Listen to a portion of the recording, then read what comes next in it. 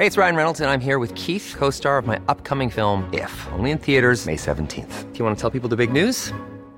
All right, I'll do it. Sign up now and you'll get unlimited for $15 a month and 6 months of Paramount Plus Essential Plan on us. MintMobile.com/switch.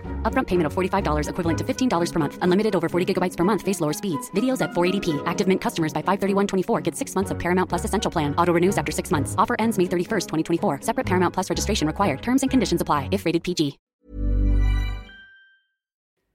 Hello. Before we get started this week, it's time for another couple of Patreon compliments. So, up first is Dan Gould. I dislike waxed moustaches in general, but I am happy to make an exception for Dan Gould. He can officially carry it off. And this week's second Patreon compliment goes to Joel Gorf, who looks like the kind of guy who could hold you nice. Such a good cuddler, in fact, that you wouldn't even mind if he started snoring in your ear or dribbled on your shoulder.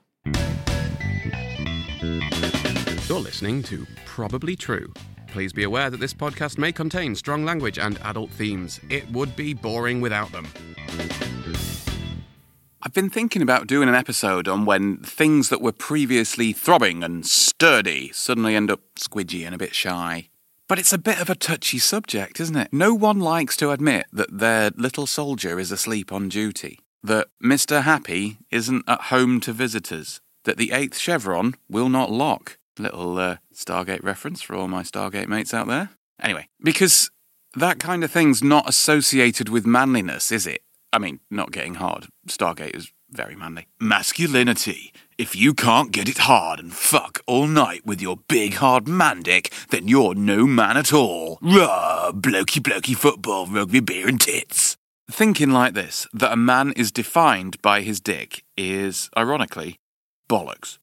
Anyone who thinks that they can take any measure of what it is to be a man using the dangly tube of skin they have between their legs is probably the kind of person that thinks that men's rights is a thing because feminism was a good idea, but it's gone too far. The fact is, no one is hard and horny all the time.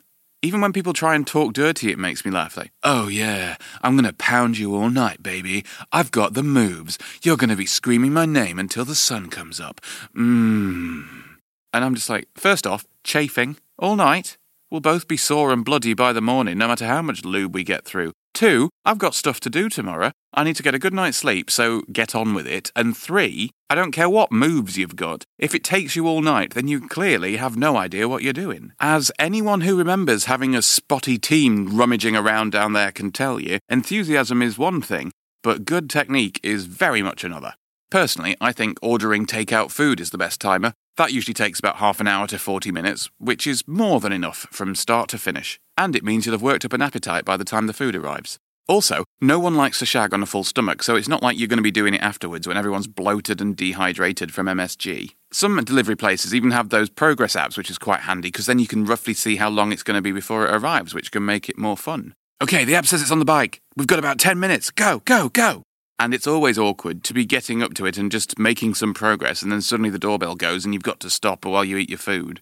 Anyone who claims to be a grade A pork machine is either a teenager who hasn't quite worked out that there's more to life yet, or someone who is probably still living in the 1970s and wears their shirt open a few buttons so everyone can see how virile and hairy their man chest is. In fact, there was that story about a guy who was hard for 3 weeks, and his dick nearly dropped off. I know a few people who are like, oh, who wouldn't want to be hard all that time? But apparently, it's not that great. Yes, it would be handy to always have somewhere to hang your hat, or a towel, or a duvet, depending on your personal dimensions and load-bearing capabilities.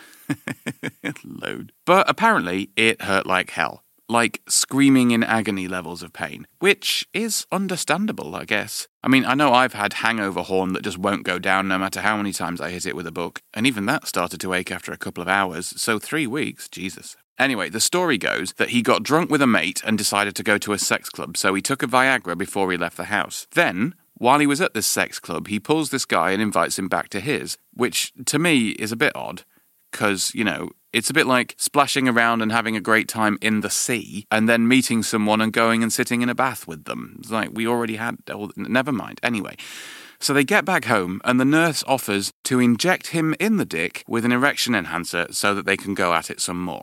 Before I go on, just in case this story gets turned into a Netflix special or something next month, I should probably drop a spoiler warning, so everyone get ready. Letting someone he just met inject him in the penis at stupid o'clock after a night out drinking and partying, right, turns out to be a bad idea. The kind of bad idea that includes the phrase, your penis may die. I mean, I've had my share of bad sex. By Christ have I had my share of bad sex. But even I have never been in a situation that is so bad, so catastrophic, that it might result in my knob literally dropping off. In my head, I imagine it like when the last bit of umbilical cord falls away from a baby's belly button and just kind of plops on the floor and rolls under the sofa. Anyway, there's a lot to unpack in this, really. The first bit is the guy saying, I took a Viagra before I went out, as I often find it difficult to get it up if I've been drinking heavily. Now, I'm no Captain Obvious, but I can see a solution to that one, sweetheart. And of course, it's very easy to see issues in hindsight, and, we all know that drinking too much often leads to making iffy decisions. For example, picking one completely at random, letting a stranger inject you in the dick. I mean, how much would you have to drink to get to a place where that seemed like a good idea? How terrified are you that you wouldn't be able to get it up? You get someone home, you get ready to go at it, and then nothing happens. Just an awkward moment. Oh well, sorry, this is what happens when we're all so smashed. But then the other guy says, don't worry, I've got my dick syringe with me. I always carry it just in case. Chewing gum, phone charger, dick syringe. 'Cause you never know when you might need to give someone a boner. So, after weeks of agony, surgeries, and things being literally shoved down his pee hole, the doctors managed to sort the problem by rerouting a vein in the dude's leg so the blood would drain. And that's the happy ending. Well, his end was happy because it didn't actually drop off. It's unclear if it'll work properly again after all that, but at least it's still attached. Do you know, if I were him, I'd start looking around for classes on how to bottom, take the pressure off, learn to bottom so boners are someone else's problem, you just have to lay there. There's bound to be classes for that kind of thing in Berlin. They'll be called something like Up, Deinen Hinten, maybe Den Dein Kottlosch, something like that. Or, if you want to get really kinky, find somewhere that offers Frühstück. I'd be willing to bet that even the nastiest, filthiest sex clubs in Berlin wouldn't be allowed to let you have Frühstück on the premises. So you thought when I was going to do a German joke then that I was going to just put on an angry accent and shout something stupid in English, didn't you? And do you know where jokes like that get us? Brexit. We are all better than that. Anyway, this whole story makes me think of a child. Not like that, you pervy fucker. Let me finish. Imagine being a child and being granted a wish by a magical cowboy, as you do, and your wish is to have an infinite amount of sweets. It seems like a pretty reasonable request for the mind of a child. But then, imagine being that child and trying to eat all the sweets. Not just some sweets, or enough sweets, or a lot of sweets, but all of the sweets. And no matter how many you have or how awful you feel from all of the sweets you've eaten, you just keep eating. This whole scenario reminds me of that. Maybe this guy went to the club, had a great time, met a guy he fancied, and overstretched while trying to make sure he didn't miss out on something. That fear of missing out, that FOMO, of rather being happy with a few sweets and enjoying them and then, going home to bed, he tried to eat all of the sweets, whether he was actually enjoying them or not. More isn't always better, is me point. Learn what enough is for you, enjoy that, and stop there. You have to kind of get used to the idea that you can never have all the sweets. There will always be some sweets, some sex, some stuff that you miss out on. And that's okay, because, you just have to focus on what you are having and enjoy that. My favourite bit of this whole thing, which, I wasn't particularly into, apart from this one line, following his ordeal, What's-His-Name is advising people against injecting themselves in their fun parts. I didn't realise this was something that we actually needed to say out loud. So alongside strangers injecting you in the dick, here's a list of some things that I advise that you do not do, in an effort to save everyone some pain and suffering. For fuck's sake. Cleaning out your ears with a power drill. Testing a mousetrap with your labia or foreskin. Fucking a pencil sharpener. Homemade liposuction involving a carving knife and a vacuum cleaner. There's others, but I think you get the point. And, I'll sleep well tonight knowing I did my part. Not all of us wear capes. Anyway, back to forcing your body to do something that, for whatever reason, it does not want to do. Maybe don't. If stuff isn't happening down there, don't force it. You're not a machine. Everyone has an off day every now and then, and if someone's going to judge you on that, then they're not worth shagging in the first place. And if you're worried about not satisfying your lover, then, there's more to sex than just boning. You've got hands, you've got a mouth, get down there and get the job done another way. Have a rummage around in the bedside drawer and see what you find.